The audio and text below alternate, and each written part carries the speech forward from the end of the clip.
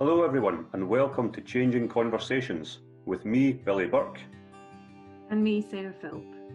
We're really glad you've joined us on this podcast. This podcast is all about changing conversations.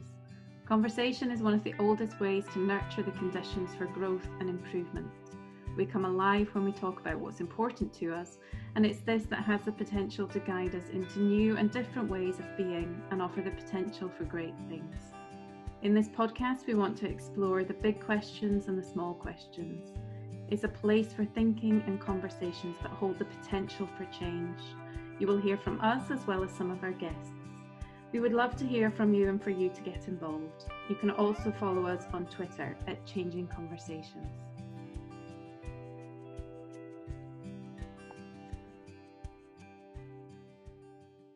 Welcome to Changing Conversations, and today we are joined by Kate Middleton. Perhaps not the Kate Middleton that you are currently thinking of, but I'm going to ask Kate to say hello and just tell us a little bit about herself.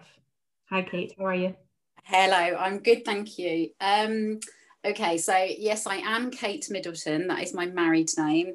But my author name, so if anybody's read any of my books or knows of any of my books already, they will know me as KJ Walton. So that's actually, Walton is my non-married name, so it's quite a nice way of keeping hold of it. So I am a primary school teacher, currently in Cambridge at the moment, and I developed a passion for growth mindset. I would say, I think it was probably about 10 years ago, which I can't actually believe because it doesn't really feel like that long ago, but it is about 10 years. And I have to say, I think it's just as relevant, if not more so at the moment, currently, than it was 10 years ago. And it was very relevant 10 years ago. So I know it's probably become a bit of a buzzword. And if people do know about it and have heard about it, they might think it's maybe not as complex as it is, because it can be boiled down quite a lot. And I think that's where possibly it's lost some of its power along the way. And I'm a bit disappointed, to be honest, that it's become this buzzword. It's a bit of a double-edged sword, because when something is well known, it can be boiled down, like I say, but actually, in terms of the essence of the theory, if you are working with anybody, not just children, but particularly children in the educational arena, there has to be that edge of resilience, which is what growth mindset is all about. So tell us, you mentioned your books. Tell us what your books are. Okay, so I started with picture books for children. So I'm actually still, I've written my third one, which is not currently out yet, but the first one was called I Can't Do This, and it introduced the character Fortitude. And in the first book, he went on a journey to find the word yet. The second book is called A Muddle of Mistakes. So that was focusing on the importance of making mistakes. And again, it's about the character Fortitude. And that really, I started writing those because I wanted a way of getting into talking about mindset with children. So I Can't Do This, which was the first book, actually started off as a simple Word document of a story I wrote to read to children in my class at the time, and to kind of dissect it a bit and what messages were in there. And that kind of helped to open up a conversation.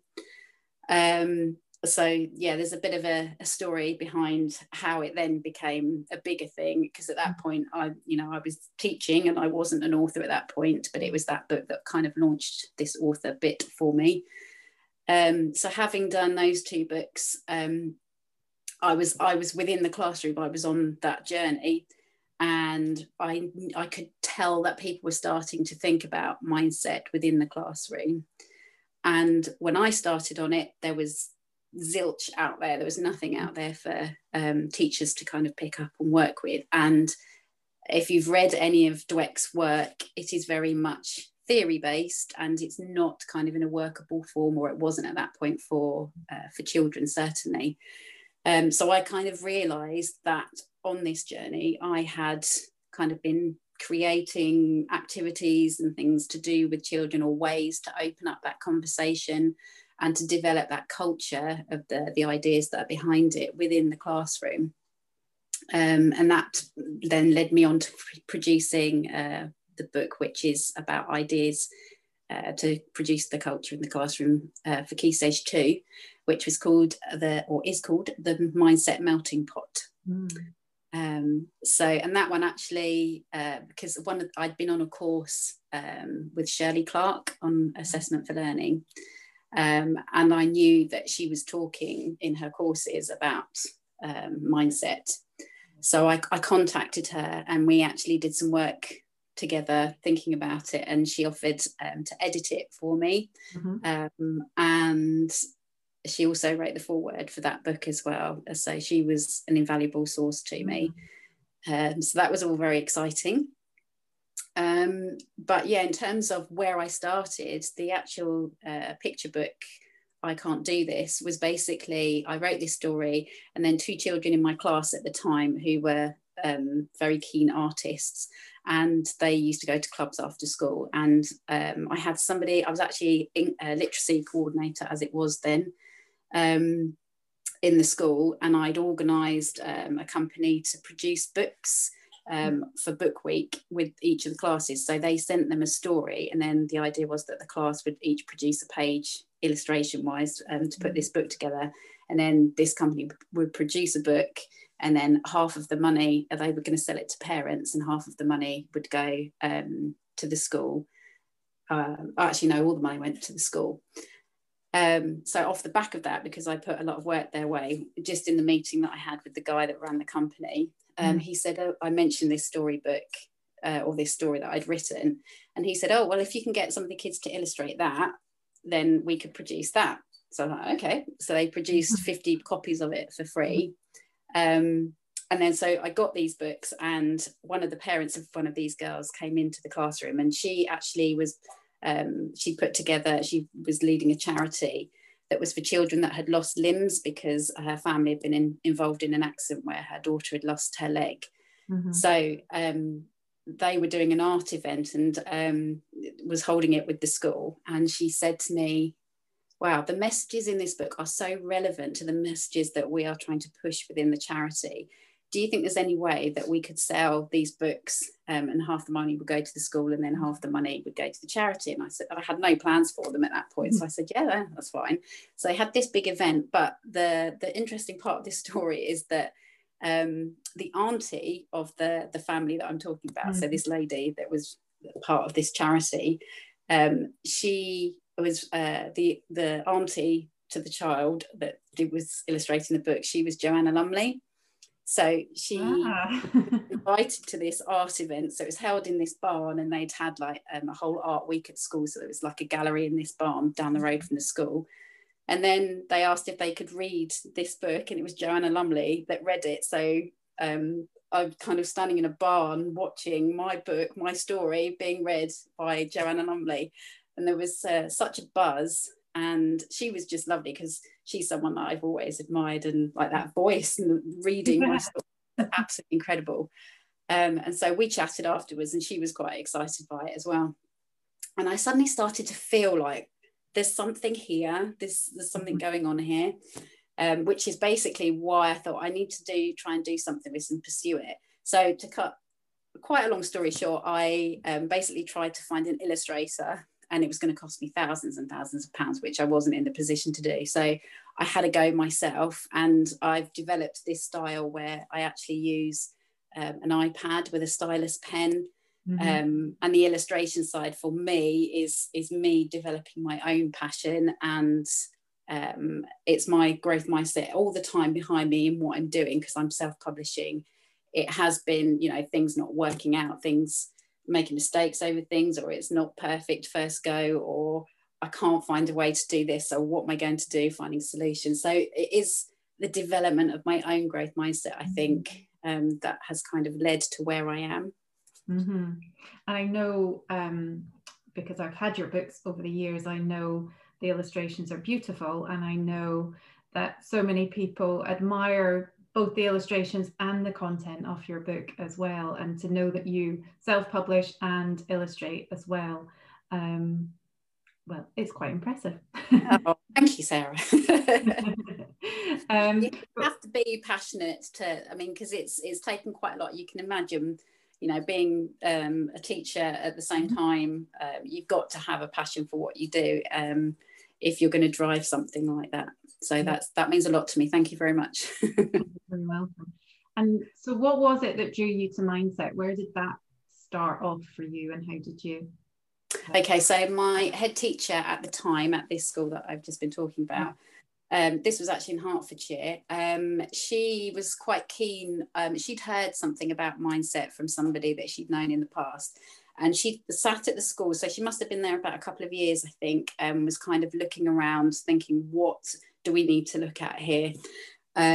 And she said, she came to a staff meeting and she said, there's something that I really noticed, and that is if you talk to some of the children in the classes, you will either get a child that we recognise as being quite forthright and that I know everything, kind of top notch on the top of their pedestal sort of thing, and they know it, but actually they're kind of sitting on their laurels and they're not producing what we think they're capable of. So it's not that the challenge isn't there, it's just they're not kind of showing us that they're meeting those challenges. And then on the other side of things, you've got children that are instantly turned off when they can't do something straight away. I can't do this, I'm stupid. And it was, you know, two very extreme areas. And from what she knew about Mindset, she knew that she was starting to realise that those two categories kind of fitted into the fixed mindset in different ways. Mm-hmm. So she said, I think this is probably worth something, something worth looking at. And she basically bought us all a copy of Mindset over the summer holidays, God bless her.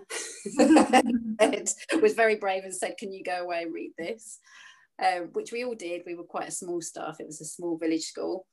I read it on the beach on holiday, and I think it kind of sat in my head. And I thought, yeah, that's interesting, because I have a background in psychology. And so I was quite interested in it anyway. But it wasn't until I was having moments in my own life, just having read that I started to think, oh, that was a bit fixed, wasn't it, in terms of what she was saying. And it made such an impact that I just thought, I started to think, if that's having that kind of impact on me and I'm changing my behaviour or noticing my thought pattern, what could that do for kids? And that's what really, that was the first little, you know, nugget that really sent sort of a light bulb moment for me. So yeah, we had this inset day when we got back, where we all discussed the book and what we thought about it. And it was so bizarre. I've never had an inset day like it. There were people in tears because they had children that they were recognising, you know, things that as they were growing up, they were having difficulties, and they started to reflect on whether this all had something to do with it. So it was quite emotional, and I think it hit quite a lot of people quite hard. But she said, right, I don't know what I want to do with this, but if I think it could be worth exploring. So if you come up with any thoughts or ideas, and we all kind of just started dabbling with it. And that was the opening for me, really. Okay, I was just thinking as you were speaking that as my subject as a teacher is mathematics. So you absolutely see the different attitudes to learning maths, and you know, in a secondary context, no doubt you still see it as a practitioner in primary school. So there's been a lot of work in Scotland around mathematical mindsets and such like. Yeah, so, Joe Bowler. Yeah, absolutely. Mm-hmm. So we've heard how your job as a teacher then inspired you or influenced you to become an author. So, but how does the content of what you write about, how does mindset, how has that affected you as a teacher? Massively, actually. Probably if I thought about it more and more, I think I'd probably come up with a million different reasons or ways. But I think when I first started in it, it was just at the time when the Learning Without Limits ideas were being talked about.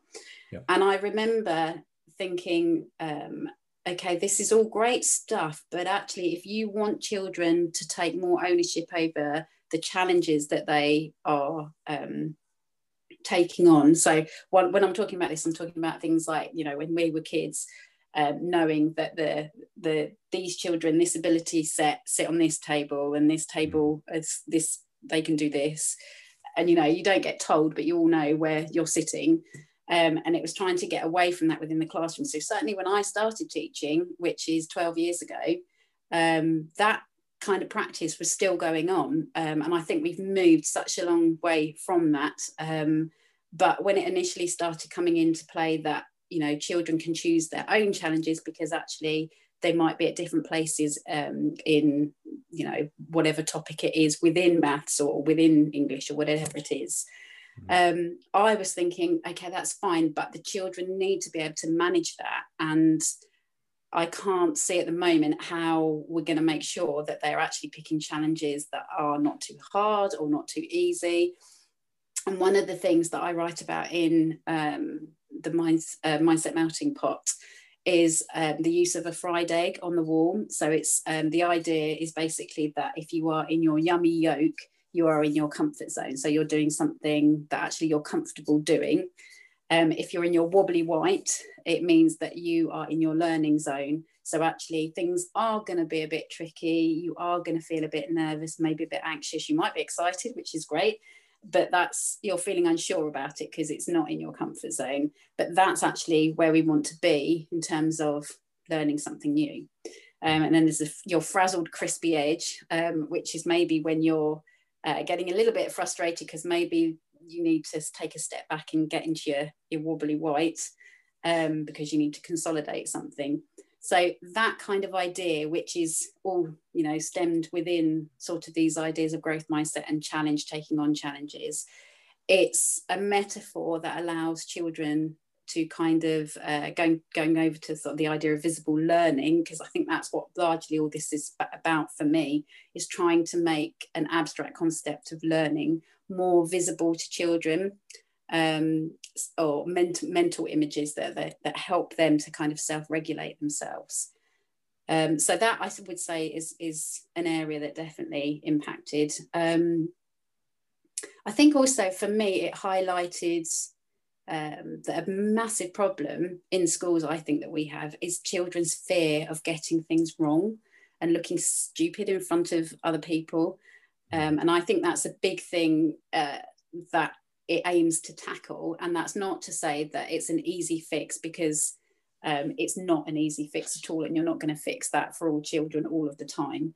But it's about that culture that you set up within the classroom. And I think it made me aware of my behaviour or kind of things that I was praising or the language that I was using. And also I think language and behaviour and what we're showing as our value system and what we think is important, I think is a massive thing. And actually that's the problem with mindset, is it's not simple, it is complex, and actually it's the adults that drive it. So you can't say it's a matter of I've got these activities and I'm going to get you to do them and then we've done mindset. It's what you're living every day in the classroom and that value system that you're setting up within the whole school. Yeah, we've found it's really useful where teachers start from a perspective if they're going to engage properly with mindset, because just before we started recording, you mentioned how it can be really watered down to a really simple concept, and you need to engage more deeply. But where I have seen it have a positive impact on kids in a classroom, it's because the teacher has first engaged and understood that they have a mindset, as you know, what it is to be a teacher, what it is to be a learner. They have a mindset about, I suppose, if you think back to maybe the stage when our age group roughly would have been at school, there wouldn't have really been much conversation with young people about learning in and of itself. Exactly. It was just that idea of filling up the vessel. Mm-hmm. Yeah, more and more knowledge. I'm kind of reminded about that at the moment. I'm sure you're engaged in this dialogue down south as well, that because children are missing out on some learning in some people's view, because they're working remotely, then all we need to do is put them in school for longer hours or extra days to fill them back up again. Mm-hmm. Yeah, and I think that's the other thing that for me, particularly at the moment, I said earlier that I think it's even more relevant now than it was 10 years ago. This whole mental health issue, because I think we've got we all know that we've got strain on our mental health system. And for children, I think there's some very serious issues there that need real attention. But for a lot of children, a big part of it, I think, is to do with how they feel about themselves and their self-worth. Yeah. And actually, if we can get these kind of ideals sort of instilled within the culture, and then that will reflect within them, I think we could tackle some of the smaller issues because they have more self-worth. I think the whole social media aspect as well, that they have much more in their world than we did when we were younger. I think that's a massive impact, and it's something that as a parent, for me, I'm very, very mindful of, and it's so difficult to kind of switch off as as a family. You are kind of guided a lot by your phones and your devices. And I don't know, I'm still working through what the answer is to that. But I think in terms of the mindset stuff, I was listening to a podcast, and Ricky Gervais said something about how if we had a tick list for life, that worth would be up there, that we'd want to be, ticking that box as a really important thing. But that somewhere along the line, we've mixed up worth with narcissism. And so children, my worry is that children will get that sense of worth because of what they put on Instagram and the number of likes they get or whatever. Yep.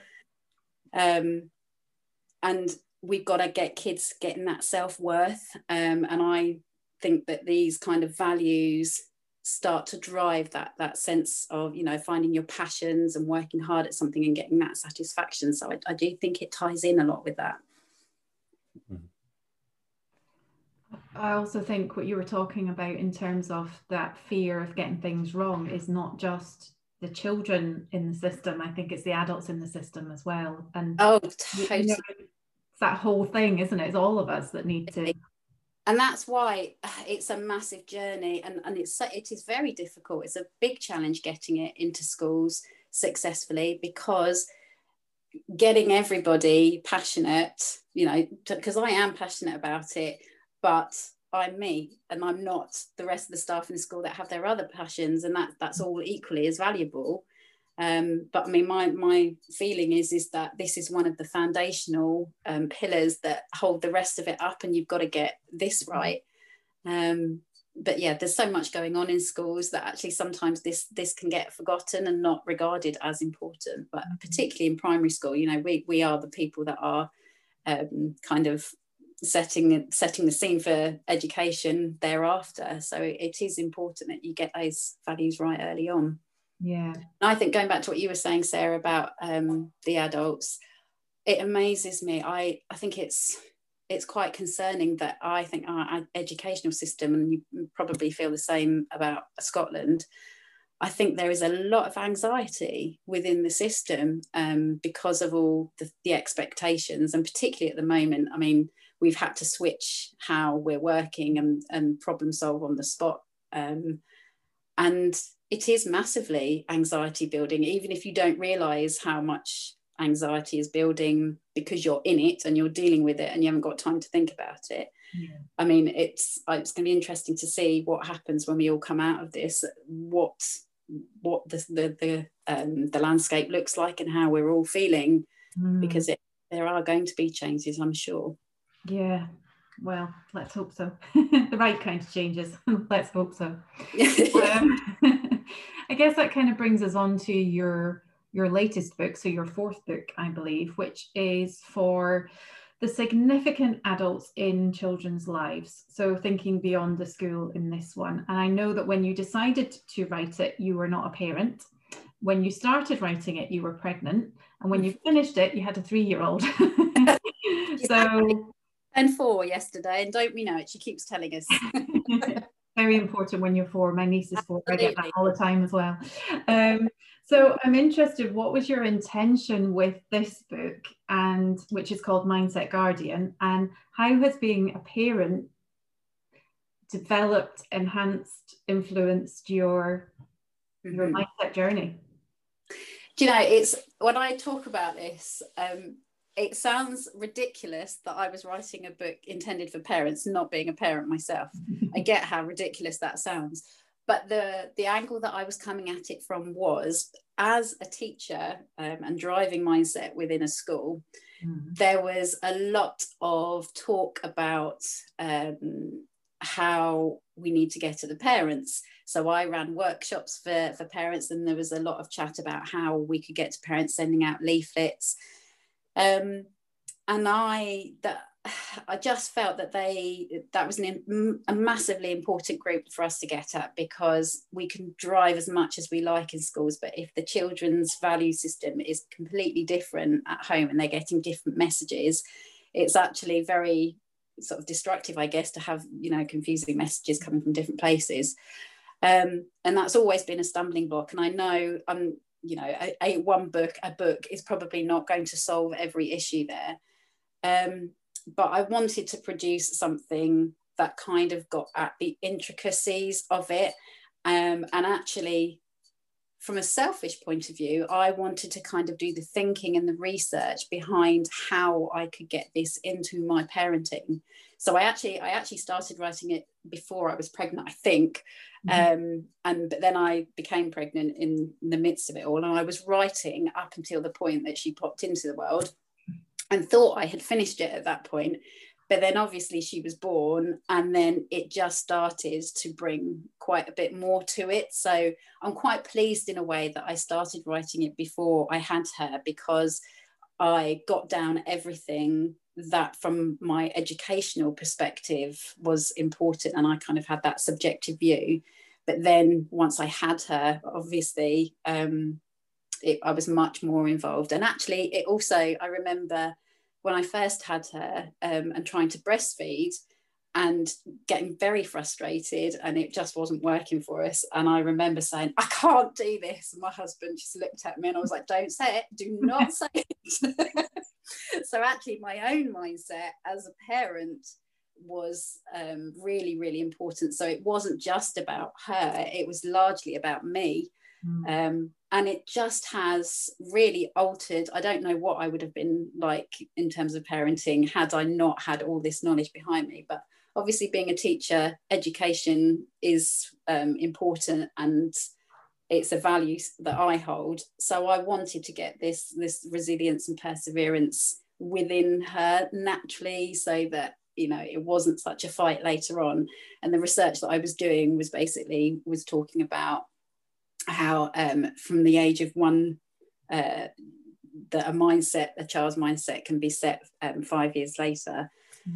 And I thought, so the first year I was thinking, okay, so if this is not mattering, it doesn't matter too much now, this is about me, and it's about training me and the way that I speak to her and the way I praise her, because it is it's a training, but it is now so drilled into me that I don't even, the word clever to run off my tongue is actually difficult. There's almost something in my brain that doesn't want me to say it. But I was also my eyes were open so much to the groups and things that I was going to.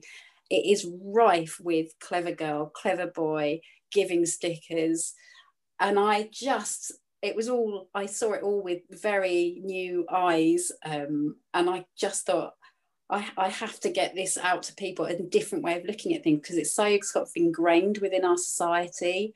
And it's not because we're doing anything wrong, we're doing what our parents did with us, and also what's going on around us. But yeah, there were certain things that I saw happening that it just really grated on me. Were there any bits that were really like difficult for you to build a new habit around, or did it? I have to say, one of the things, and this is I'm still finding this quite tricky recently, like we just said that she's 4 going on 14 sometimes. that this whole idea of struggle and letting them struggle. And the other thing I probably should mention is that my daughter has a hemiplegia. So basically she's, it's almost like she had a mini stroke just before she was born. So it's a mild form of cerebral palsy. So she's weaker on one side. So I actually feel like this resilience is massively important for her. And actually some of that might naturally be built within her anyway, because she's got to find new ways of doing things. Yeah. So what was your question? I've lost my thread. Any bits that were difficult to overcome? So this idea of struggle, there are things that she struggles with, like for instance, holding a yogurt pot to eat her yogurt. So there are moments when we're kind of a bit stiller, like in those moments where I think I need to step back and I need to let her explore this and try and find a way that works for her. And then there are other moments where, we'll be doing a puzzle or something and I'll go to do something and she's like, no, mummy. It's almost like she's had the training and not me. And it alerts me and I think, oh, and it's that, but just being aware of it, that actually I need to step back here. And as you do it more, it becomes more of a natural thing. But there are some key things that I think you can really train yourself in. I think you do need to train yourself though as a parent, because my daughter's 7 and I'm probably what we would call in Scottish terms a big safety when it comes to her. I don't want to see her struggle. There's a biological thing happens in my brain where you just want to put your arm around them, tell them that everything's okay and make life easy for them. And like you, the educator in me understands that there's a long time game here, but it's not easy. It's like a fight going on in your head, isn't it? Yeah. I know. And it's not as easy as saying that, these practices and these things will just erase and you'll do the real growth mindset work all the time. It's not like that, but I think it's having that awareness and it's getting that balance right. There are moments where they do just need a cuddle. And you've got to just feel that as a parent and go with your instinct. And I'm still learning that. All the things that I am talking about, I'm learning on the job. I'm not a parenting expert by any means. And I've always been, having written this book and, in starting it, I have felt a little bit like, oh, well, I'm not an expert. So how can I write a parenting book? But we're all kind of winging it and learning on the job as parents. But I want to bring the stuff that I know, the research that I've done, and the practicalities of this and how you can. And I'm kind of learning this and working it out and how you can bring it in. But that's where I felt I had something to share, because I know about this and I can see, as an educator, I've seen how important those values and those skills are. And if there are things that we can do very easily to help children to gain that resilience, and all it might take is a tweak of how we praise them, then I think that's worth sharing. It's such an important concept. I think there is no option for educators than to engage with it, Kate, because it can be such a powerful, positive force for learning. It can also do a hell of a lot of harm to young people, and we were talking to Professor Graham Donaldson last week, who's had a long and distinguished career in education. And he was thinking back to the 70s and 80s, which took me back to some classrooms that I, was part of, and maybe the harm I saw done to other people, where a glance, a word, a put down in front of peers from a teacher can affect someone's outlook and mindset for life almost. Yeah, absolutely. And I think part of my passion comes from, I had an area in my life of like a subject, maths, that wasn't my strongest subject. I'm teaching it now, and actually I remember my dad saying, because he was actually the deputy head at my secondary school, and he was a maths teacher, and I remember, because I had to retake my GCSE because I did A-level, I had to retake my GCSE. And I remember an English teacher, so I had to go out of her lesson to go and do my catch-up class, And I remember her saying to me, you're redoing maths and your dad's a math teacher in this school. And it just sat with me. And it is, like you say, he used to say to me, you're telling yourself that you can't do it. That is half of the problem. And that as a kid, you know, you're like, oh yeah, whatever. But actually, out of everything that I have done, because I got that grade that I needed, and out of everything I've got, it is the most important one to me because it took the most effort. But it's the mindset that you tell yourself. You write your own stories largely by the narrative that you are fed by things around you, particularly when you're young, and that can really set the scene for where you decide to go. And I think, you know, I think there are things in my life that I have not done, and I have not gone there because I was scared of failing, and I wouldn't have seen it like that at the time. But I look back on it now and I think there's, you know, your life almost takes, or could take, a completely different direction just because you're not believing in yourself that you can, or at least give it. Well, you have fixed ideas, so you can't draw, for example. However, you've now proved to yourself that you can, because you illustrate your own books.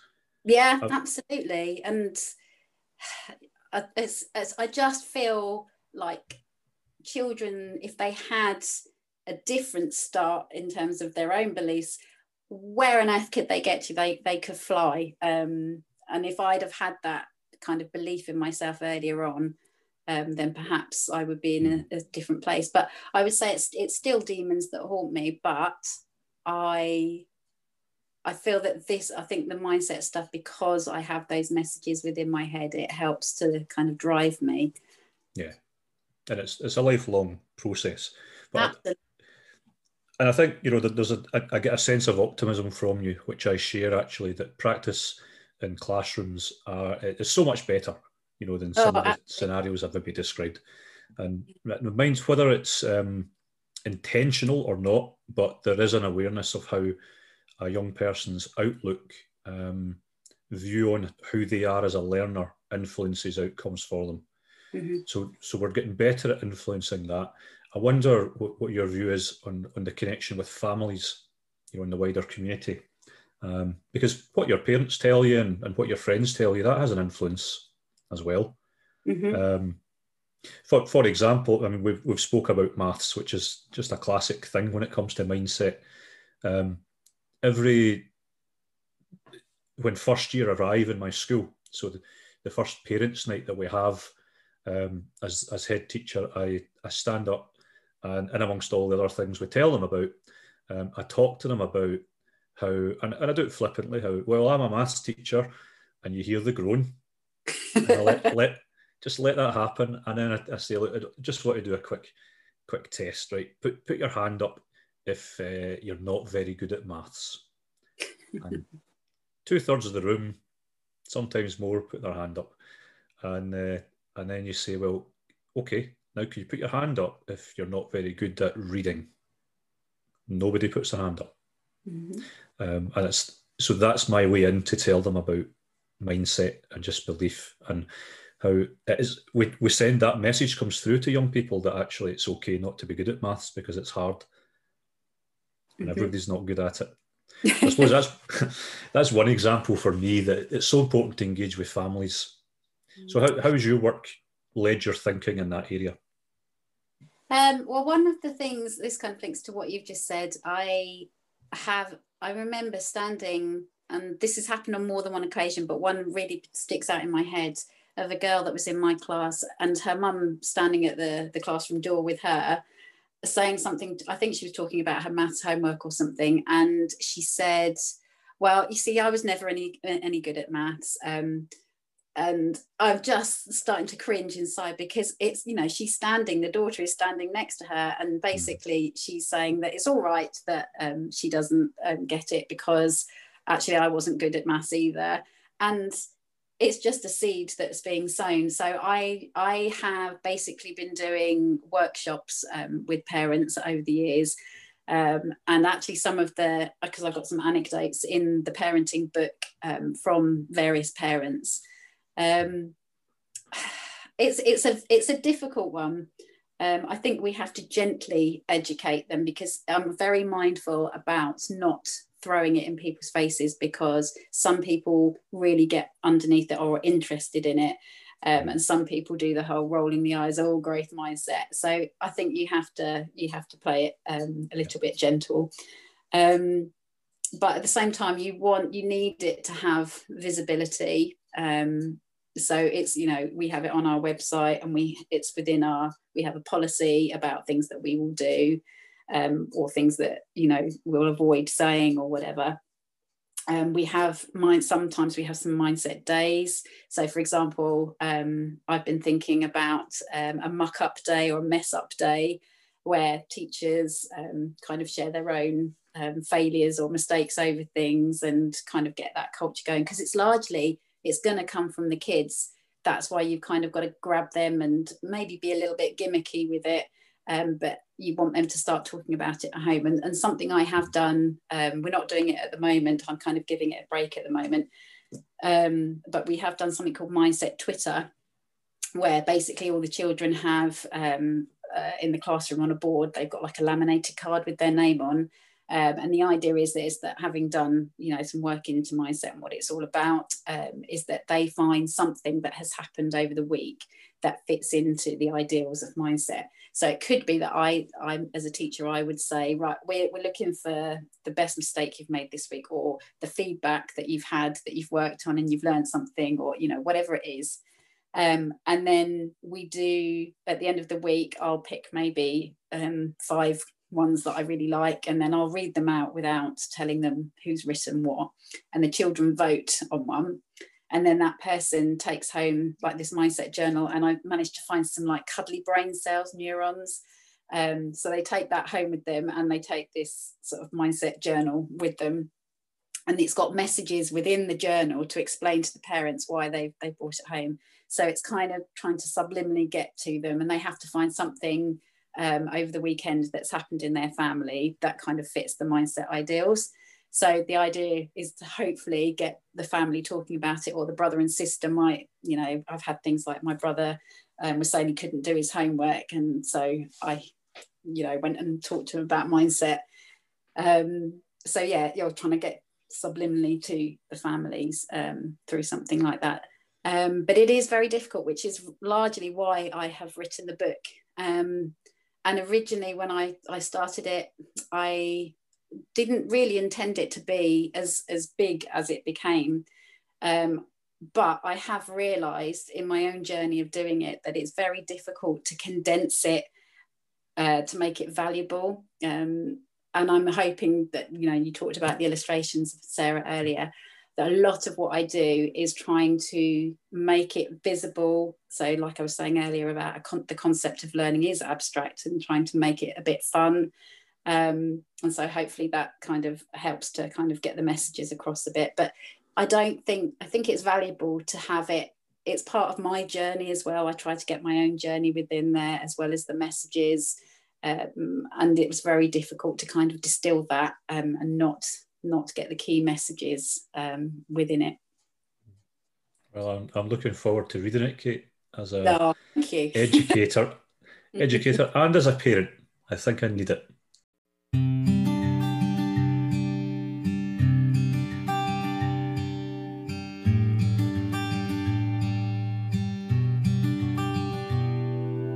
So we have 3 final questions for you. These are our questions that we ask all of our guests. So the first one is, what did you want to be when you were growing up? Well, I was thinking about this. I think the first thing that I wanted to be was an actress. So I had a very sort of drama-y kind of background, but that then progressed into drama therapy. So I didn't ever... I kind of explored it, but I was told at the time that they didn't take anybody on their courses until you were at least 26, because you needed to have a bit of life experience, and I wasn't 26 at that point. So I think those were my first 2 kind of ideas. And was author ever part of that? No, it wasn't. I mean, it's all happened by accident. I've always loved writing. And I actually, before I was a teacher, I was in marketing, and I used to put copy together for various things. And at that point, I kind of knew that I wanted to harness the writing in some way, but I had no idea when or how it was going to happen. And I then went into teaching. So I obviously at that point didn't think it was ever going to happen. So it's amazing how, because I think for a long time, I didn't know what I wanted to do. And I almost beat myself up over that everyone knows what they want to do except me. But it just kind of goes to show you that everything comes together, because I did psychology at university. I was into drama, and I enjoyed the writing, and it all just seems to have come together with the teaching and the author bit. So it all works out in the end. It's part of the journey. Yeah. And you enjoy writing, so you probably enjoy reading as well. So the second question is to ask you what you are reading at the moment. Well, I actually do listen, because my husband laughed at this, that I had to say what I was reading, because he laughs at, because he doesn't think I do actually read, because I'm always listening to things. I listen to Audible, and but I have got 2 books that I kind of dipping into at the moment. One of them is Untamed by Glennon Doyle, and then the other one was I think it's called Speak Your Truth by Fern Cotton.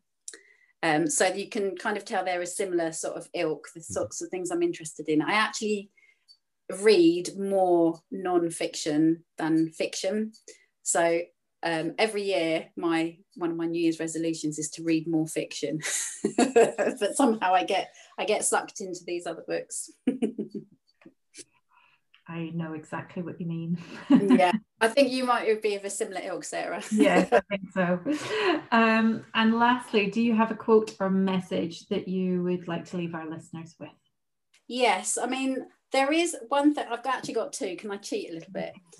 Because one that it was actually last year, beginning of last year, I thought this is going to be my thing for the year, my quote for the year that I'm going to tell myself. And that is basically to strive for progress over perfection. Because we haven't even talked about perfection in terms of children, but I think perfectionism is a very dangerous area, which I think growth mindset, tries to hone some of those skills that go behind, or to kind of battle against perfectionism. So that is one, but I have actually picked another one, which is from a gorgeous book, which you probably know, called The Boy, the Mole, the Fox and the Horse. Yes. So it's one of those books that I read and think, oh, I wish I'd done that. So the one I've chosen is, when have you been at your strongest, asked the boy, when I have dared to show my weakness. So that's another area of vulnerability, which I think is related to mindset, showing your vulnerabilities and your weaknesses, which is actually, I think, a very brave and courageous thing to do. And I try to do more of it, but that's quite a hard thing to do.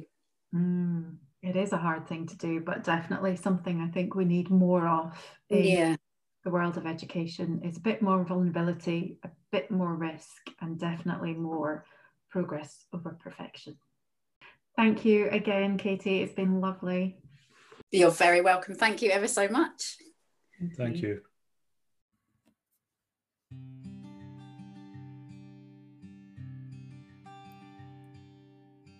Thank you for listening, folks. We really value you taking the time and space to join us, and we hope that you take something positive from it. We'd love to hear your reflections, so please get involved via Twitter or contact us directly by email. Thanks again, stay safe and take good care.